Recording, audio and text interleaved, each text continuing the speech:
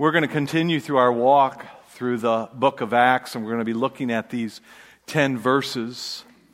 As we looked at last week, we had that mini pastors conference where Paul was just at the bottom of his rope, and God encouraged him. And those same encouragements are for all of us. And that's where we're going to pick up in verse 18 when it says this in chapter 18.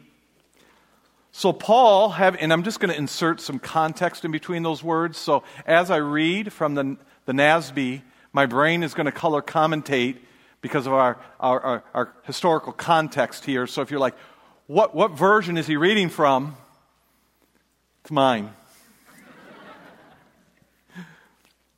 Paul, having remained in Corinth many days longer, took leave of his brothers and sisters, and he put out to the Sea of Syria, and with him were his close personal biblical friends, because they were such an encouragement, Priscilla and Aquila.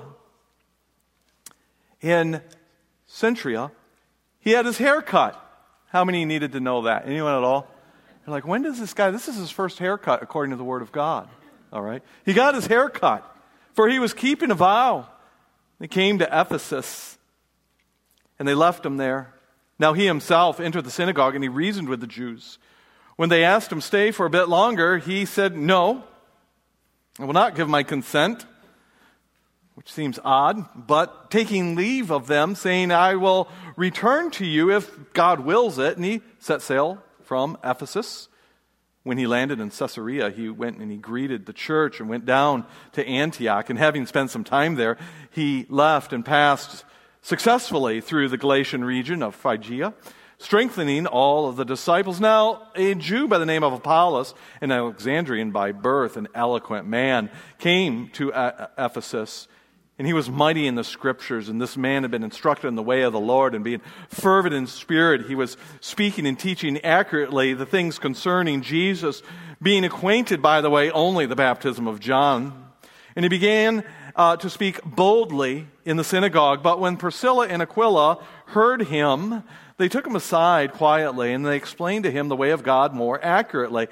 And when he wanted to get across to Achaia, the brethren encouraged him, and they wrote to the disciples and gave him a reference letter. You're going to want to welcome this guy because he is a gifted communicator about the things of Christ and the way of the Lord. And when he had arrived, he greatly helped those who believed through grace. And he powerfully refuted the Jews in public, demonstrating by the Scriptures that the one they have been waiting for has already come, died, and rose again. Let's ask God's blessing, and we'll walk through this together. Gracious Heavenly Father, we come before you, and we ask that your Holy Spirit speak to our hearts. Give us ears to hear, eyes to see, minds to understand. Without your Spirit, O God, we can't. I pray that my friends and family would love you more when we're done with this text. Know you more, desire you more. That our acceptance of the gospel does not stop there, but we live it. I confess my sins, my purposeful sins, in front of these people, Lord. I am not worthy of this gift. I pray that you would use me while I am still in the process of knowing you more, for your glory and your honor. And Father, I pray this, and I ask this in your Son's precious name. And if you are thankful to be here, say amen. Amen. All right.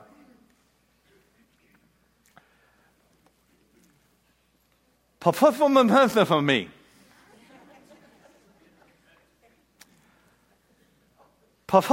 For me. How many here are old enough or have been in the church long enough to remember this button? Anyone at all? 2. Literally 2. Normally I exaggerate. Literally 2 people. That's really good. Now, I know what you're thinking. Pastor, you make words up like this every week on accident.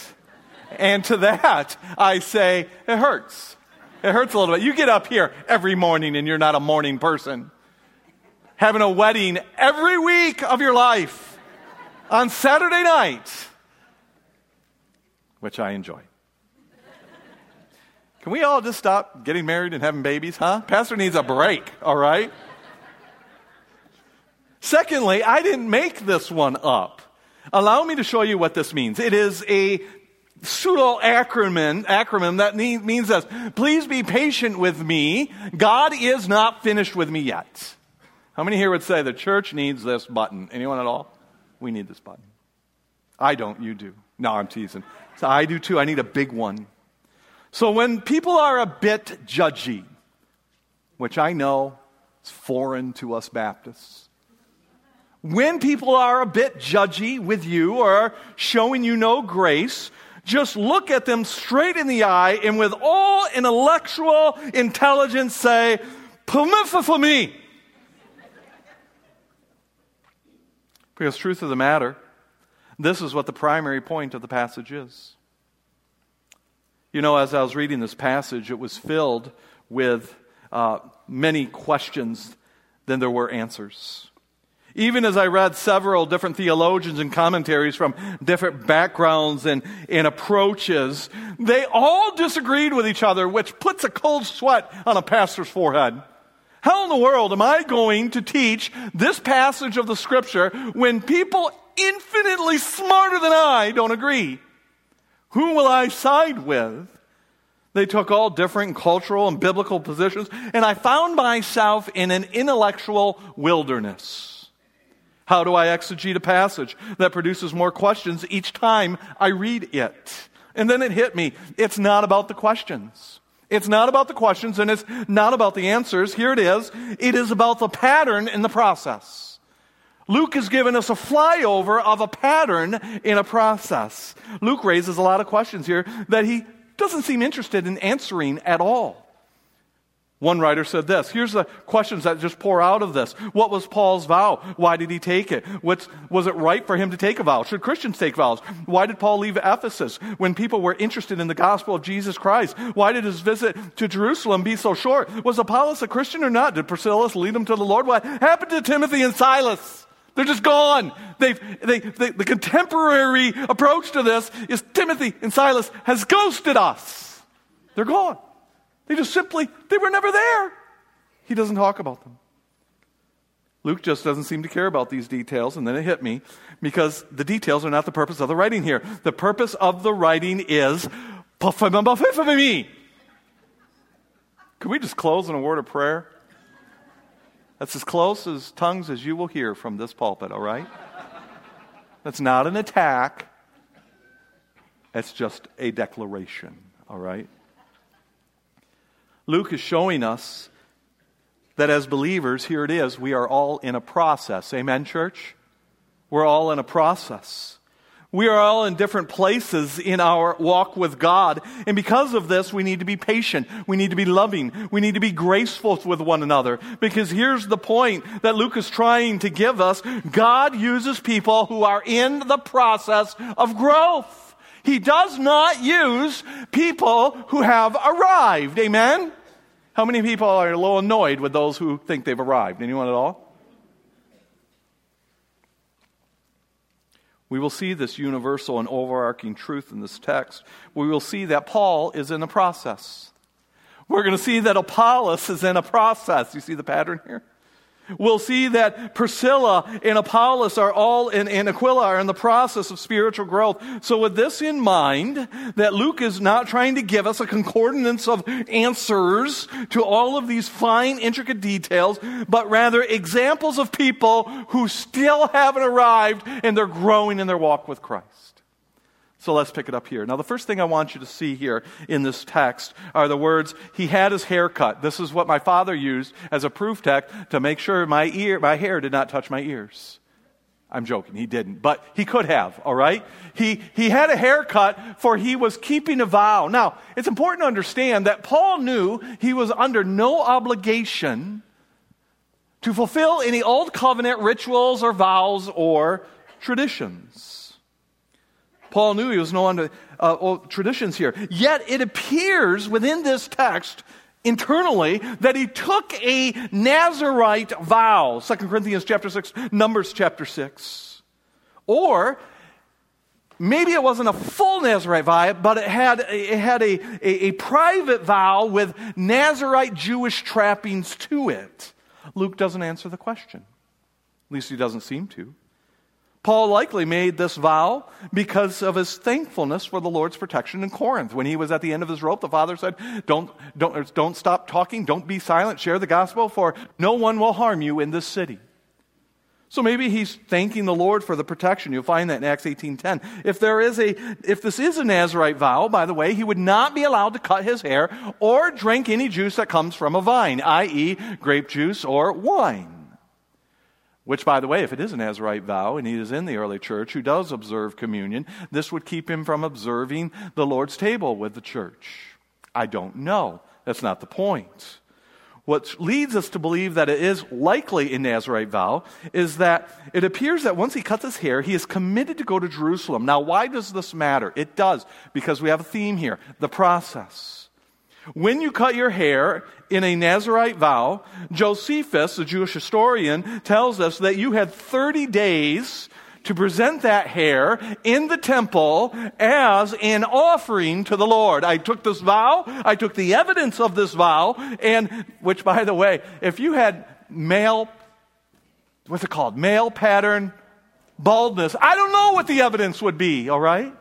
But he took this head hair and he has to get it to Jerusalem and offer it as a offering. When we see the words, he was in the process of keeping this vow, right there in the purple and the blue and the yellow. It tells us he's not only done with the process, but it required that he get to Jerusalem. In fact, it says here, when he landed in Caesarea, points to this truth, this urgency, this likelihood. Because this is, by the way, Caesarea is the port of call for travelers who are on their way to Jerusalem. This is where you go if you're heading to Jerusalem. Now, when you add the words, he went up and he went down, it's almost certain this is a reference to Jerusalem, which, by the way, is located on Mount Zion. You went up the mountain, you went down the mountain. Now, you may say, why are you telling me this? Just bear with me here, all right? Now, on top of that, if you have the Western Textus Receptus in your laps, which is the King James Version or the New King James Version, how many here have the Textus Receptus on your laps right now? All right, we got a few right here. It literally adds the words, I must by all means keep the feast that cometh in Jerusalem. It's right there in the text. Now, why do I tell you all this background? Because it seemed like we were so excited and we were really worshiping today. I really wanted to bring it right down, all right? No. Because first it tells us why Paul, here's the important part. Here's why we have to know this. Because this tells us why Paul, when they asked him to stay, where is it? I'm looking for it. When he asked him to stay, maybe I don't have it. Here we go. When he asked him to stay a little longer, he would not consent. Yeah, there it is in the orange. Why? Because the clock is ticking. He's got 30 days. Would you stay with us? I can't. I just cut my hair. I took a vow. I have to get to Jerusalem. I can't stay with you. If this is a Nazirite vow, which contextually points to that, Paul had to say no to people in Ephesus who were, by the way, open to the gospel and the discipleship of Jesus Christ because he had to get to Jerusalem. Here it is. Paul may have passed up an open door because he's trying to keep a Jewish vow that he has taken, even though it was a vow that he was no longer required to take. Because the question, why would Paul do this? Here it is. Because Paul is still in a process of growing in Jesus Christ. He's in the process from leaving the Jewish way of thinking to a new covenant way of thinking. My friends, Paul is by all definitions one of the most mature and gifted followers of Jesus Christ. Yet he never graduated. He never ended the process of growing in Christ. In fact, Paul said in Philippians chapter 3, when he wrote back to the Lydia, the seller of purple, he said to her, not that I have obtained it or if I've already arrived, but I press on so that I may hold on to that which has laid hold by Jesus Christ. So with that in mind right there, I just want you to hold on to that because we're going to hold it and we're going to bring it with us. And what I want you to hold on to this is Paul is in the process of maturing in Christ. And by the way, so are you. And by the way, so am I. And so is the person next to you. And so is the person who failed you. And so is the person who hurt you. And so is the person who helped you. So is that person you're judging. So is the pastor. None of us have it all together. So take that with you and bring it into the next part of the process. Apollos, an Alexandrian by birth, he was an eloquent man. This means he was smart. He was learned. He was educated. In fact, so much to the point that Paul called him eloquent. He was an eloquent, educated man. By the way, this word eloquent here is the only time it appears in the New Testament. And it means he was good with words and logic. He was good with words and logic. Now, when you add that he was good with words and logic, and find myself where I am in my notes. Here we are. All right, I like this here, okay? He's from Alexandria, which, by the way, is the home of the greatest library the world had ever known during that time. It had over 400,000 scrolls and books in its library. How many here have ever watched National Treasure? Anyone at all? I watched it for devotions on Saturday. And you remember they finally go through, which, by the way, apparently no one's capable of dying in that movie. It was like a rerun of the A-Team. How many remember that? No one dies. It's not in our text, I'm sorry. But you remember they finally went down to that pit and he does all the tricks and he gets down there and the first thing is he had a girlfriend. She pulls out a scroll and she goes, oh, this is from the library of anyone? Alexandria, which by the way was burned and pillaged and all that. So if you ever work from the library of Alexandria, you're set for life. This is where he's from. Not National Treasure, from Alexandria, all right? And he's educated there. Now, by the way, it is the epicenter of Greek and Hebrew culture and languages. This is where these two tributaries came together. In fact, this is really interesting. For those of you who are geeks and nerds, not only is it the epicenter of the Hebrew languages, in fact, this is where the Septuagint was created. This is where the Hebrew Old Testament was translated into the Greek. And if you're really a big nerd, it's where the LXX comes from. How many are excited? This is where he's from. Now, this is important because we are going to see a process of humility in this man. Check this out. So remember, he's from Harvard Law. As it comes to the Old Testament, and pretty soon, a tent maker is going to correct him. Isn't it fun to watch Scripture come alive like that? Now check this out. Here we go. Greek version, LXX. We got to move. What time is it? Wait, I don't have a watch on. What time is it? 1:45. All right, buckle up. Here we go.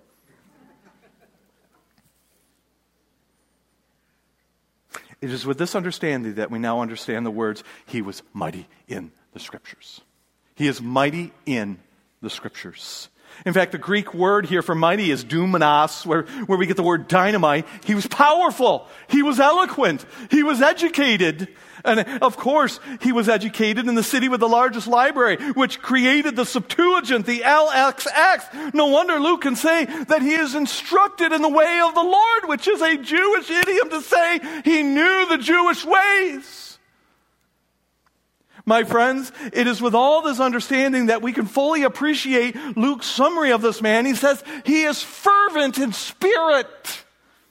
By the way, this means he is full of enthusiasm. He is full of strong emotion. He boils over with love. Lloyd Jones summarizes this perfectly when he says, Apollos was, and I love this, he was logic on fire.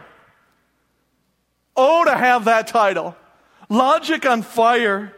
If I may, this is the desire of my heart. I want to be logic on fire. I want to be intellectually and theologically sound and emotively on fire. I hate it when people dichotomize the style and the approach of a pastor. Is he a teacher or is he a preacher?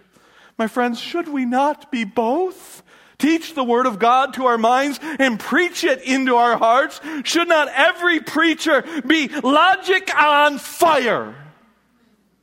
Now you may say, well, that's kind of arrogant. No, I'm just quoting someone else who quoted someone else who quoted someone else who quoted someone else. We're not all that bright. I think it was one Puritan that said, what? Puritans were bright. Okay, I'm not diminishing Puritans here. I'm diminishing me with a Puritan, all right? He said that to preach the Word of God without passion is to lie.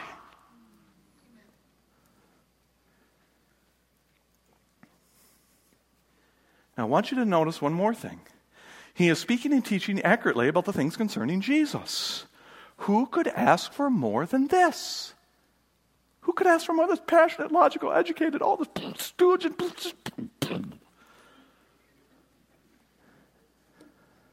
He got Jesus right. But there's one problem. He's only acquainted with the baptism of John, which is the baptism of repentance. Do you see a problem here?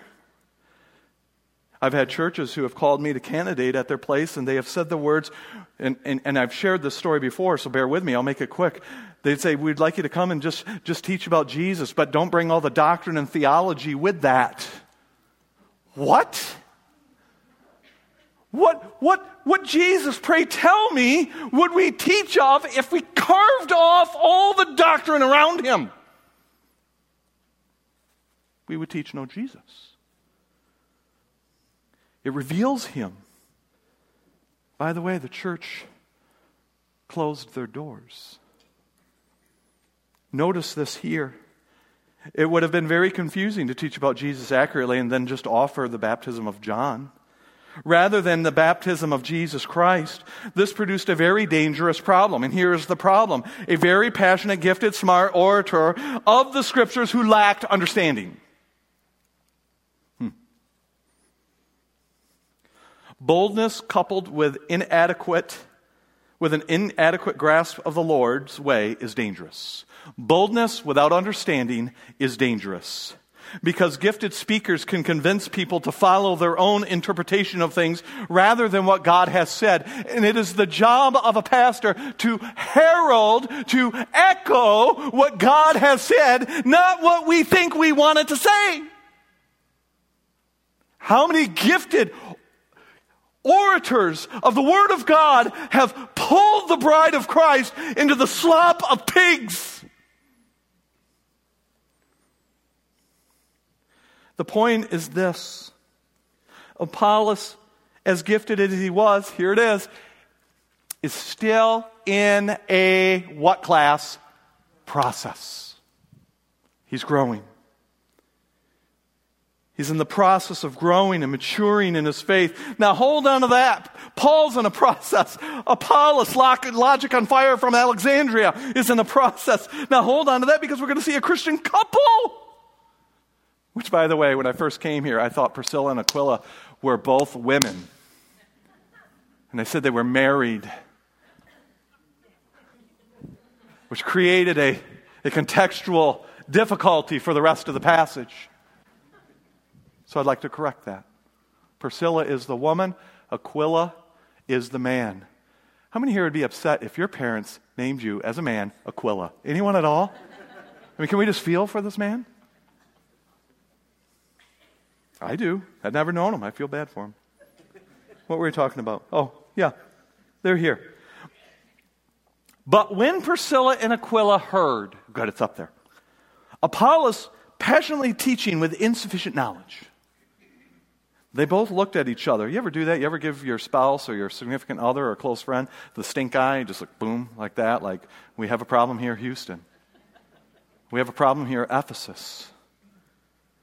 They were amazed at his knowledge. They were amazed at his ability, but he was lacking. So they did what any good, godly person would do. First, they went and talked to a group of other people about it. That's step number one. Then they made it into a prayer concern within their small group. That's step number two. You sanctify the gossip. Then you boldly co-write a letter anonymously. Under the conditions of anonymity, you co-write a letter with others to Apollos, and then you openly confront him and say, others agree with me. I've read. My friends, people in the church often congratulate themselves with their boldness without any discernment. So let me say this as clear as I can, and I'll say it to myself first because I've been guilty of this. I do not speak to you because I've arrived. I speak to you because I am learning from my own failures. Boldness without discernment. Boldness without discernment is much like nothing more than loud foolishness.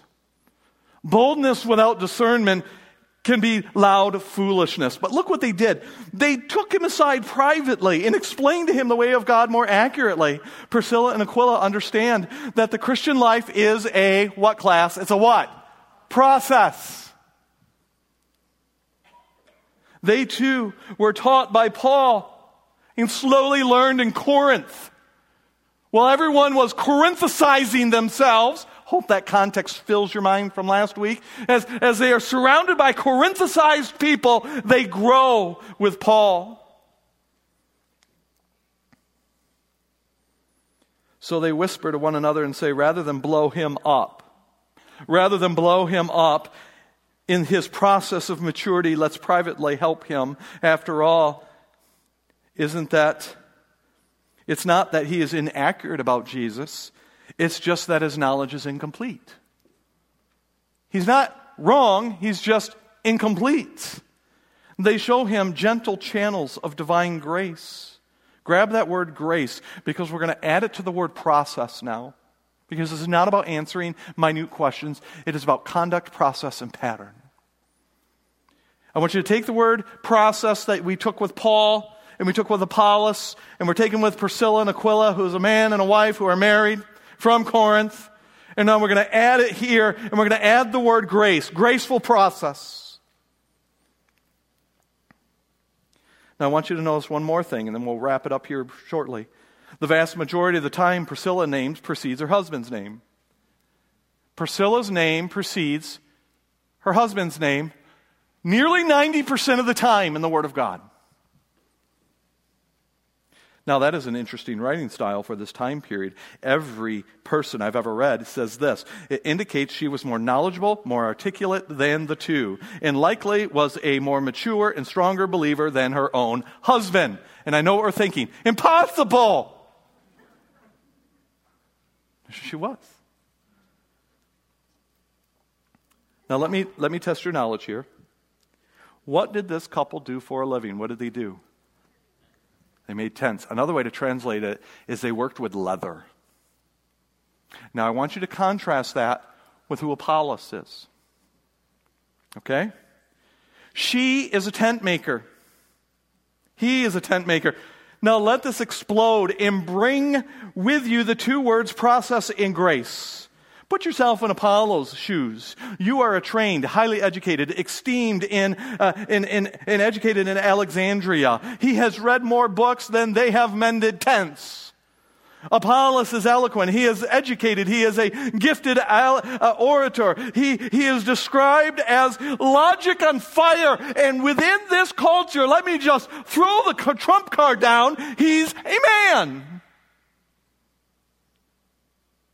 And along comes a woman, tent maker, from Corinth. And allow all that context to backfill our minds. Oh, to know the Word of God. Does not the Word of God explode when we see it in its context? Amen? There's a huge thing here for us. She is a tent maker from immoral Corinth. Could she be of any lower status than this man?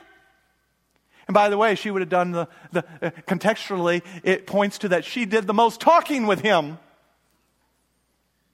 Do you know how many men in that age, much less our age today, wouldn't given her the time of day, or worse, said that she is not allowed to instruct him?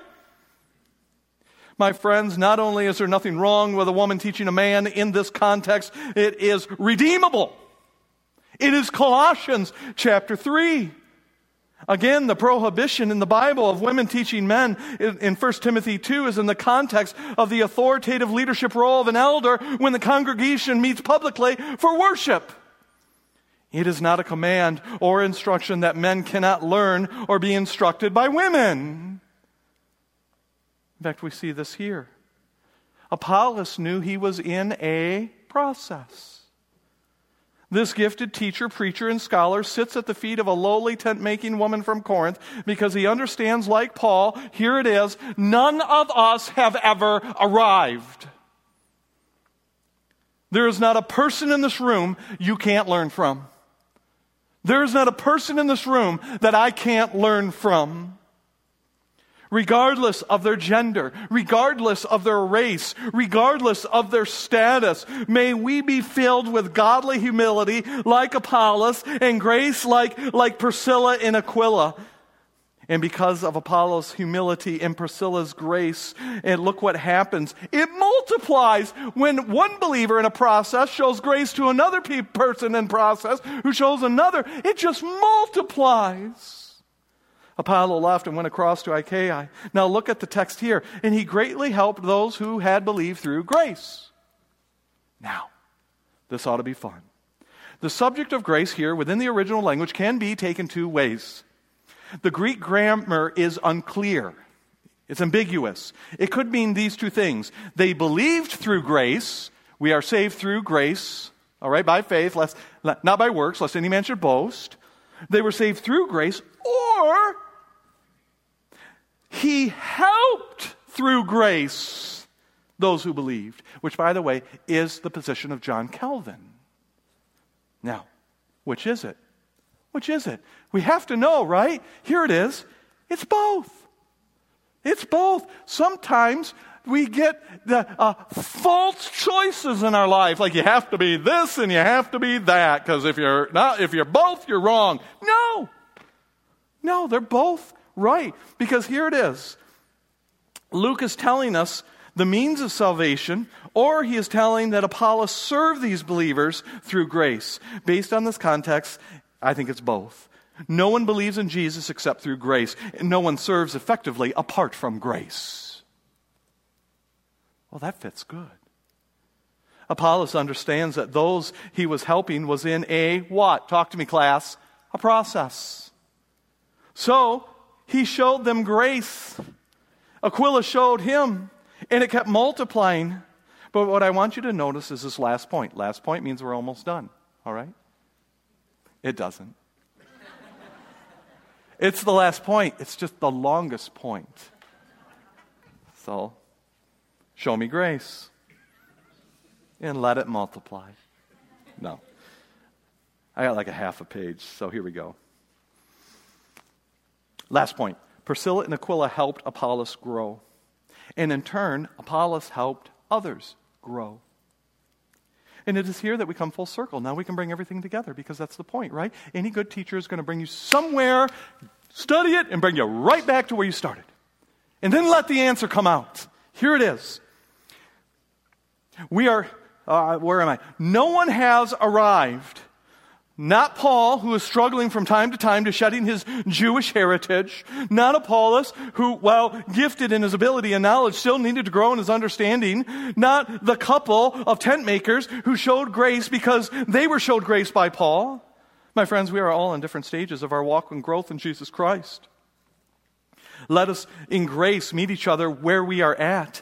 This idea that we should all be in the same place is a lie from our adversary, whispered into the ear of the collective church to cause spiritual hiding and division. Let me say that again. Spiritual hiding and division. The idea that a young babe in Christ should be hammered with judgment and scorn because they conduct themselves differently than a mature believer is ludicrous. When my kids were little babies, they cried. They still cry. But when they were little babies, and so do I, by the way, we would feed them when they cried. We didn't rebuke them. We didn't yell at them. When they threw their bottle across the floor and threw their, what were those little rings that were in like potatoes, or not potato sauce, spaghetti sauce. What were those? SpaghettiOs.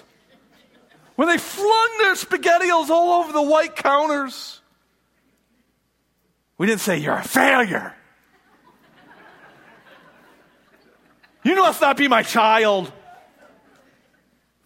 When they were in grade school, we expected them not to throw their SpaghettiOs. We asked them and told them they needed to set the table, help with dinner. But we also provided food and assisted with them, instructed them, helped them, yelled at them, screamed them, threatened them to the inch of their life, and we got the table set. Like any good parent does. We didn't demand that they cook the dinner. They weren't there yet. By the way, my son Titus, excellent cook. I put on 10 pounds because of him. I hold him responsible. We didn't demand that they cook dinner as a young child, nor did we starve them to death if they didn't clean the bowl good enough. Now when my sons, who are adults, and I'll keep it plural even though I'm primarily talking about one, but if I don't use their name, I don't have to give them $5. So my plural sons, as adults, they call and they say, I'm hungry, bring me food. I tell them, you have a car. You have a job. You have money. Go get your own stinking food.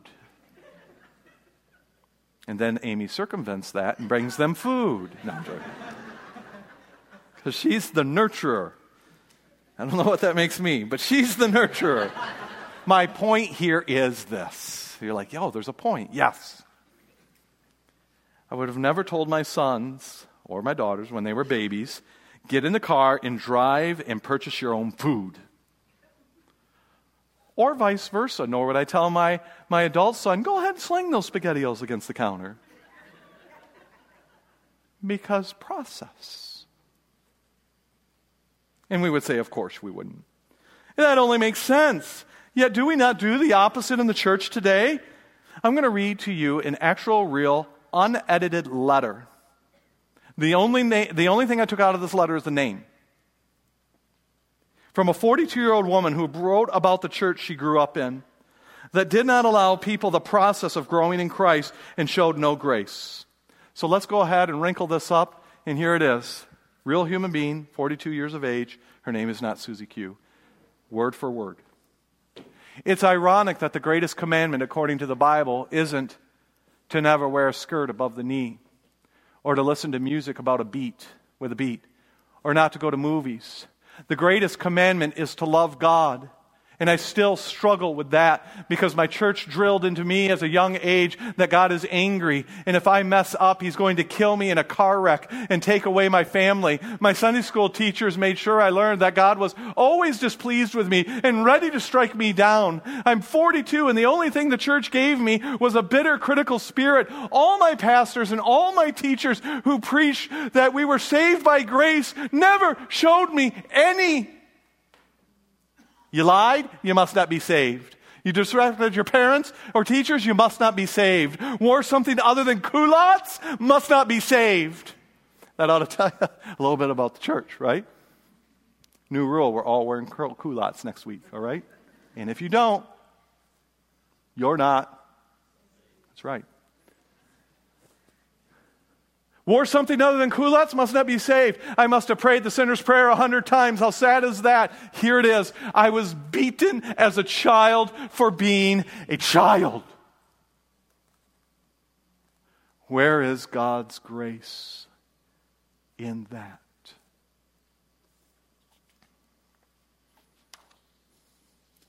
My friends,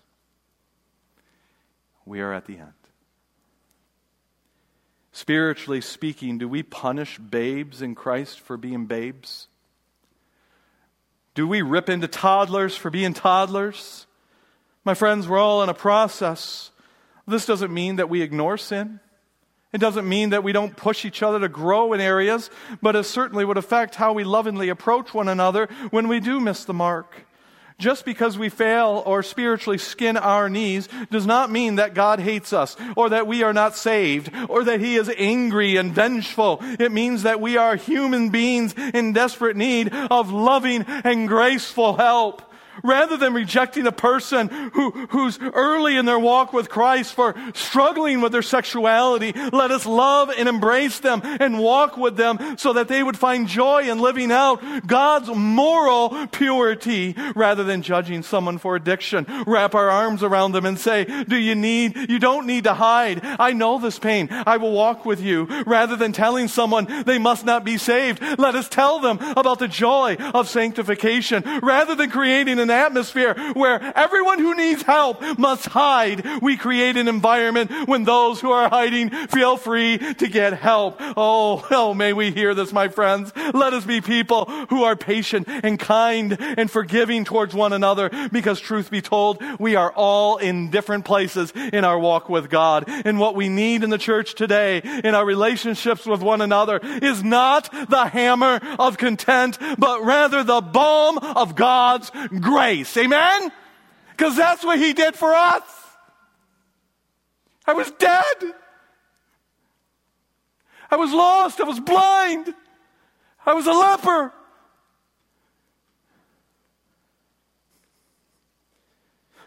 What would have happened if Apollos, if Priscilla just ripped him publicly with no grace?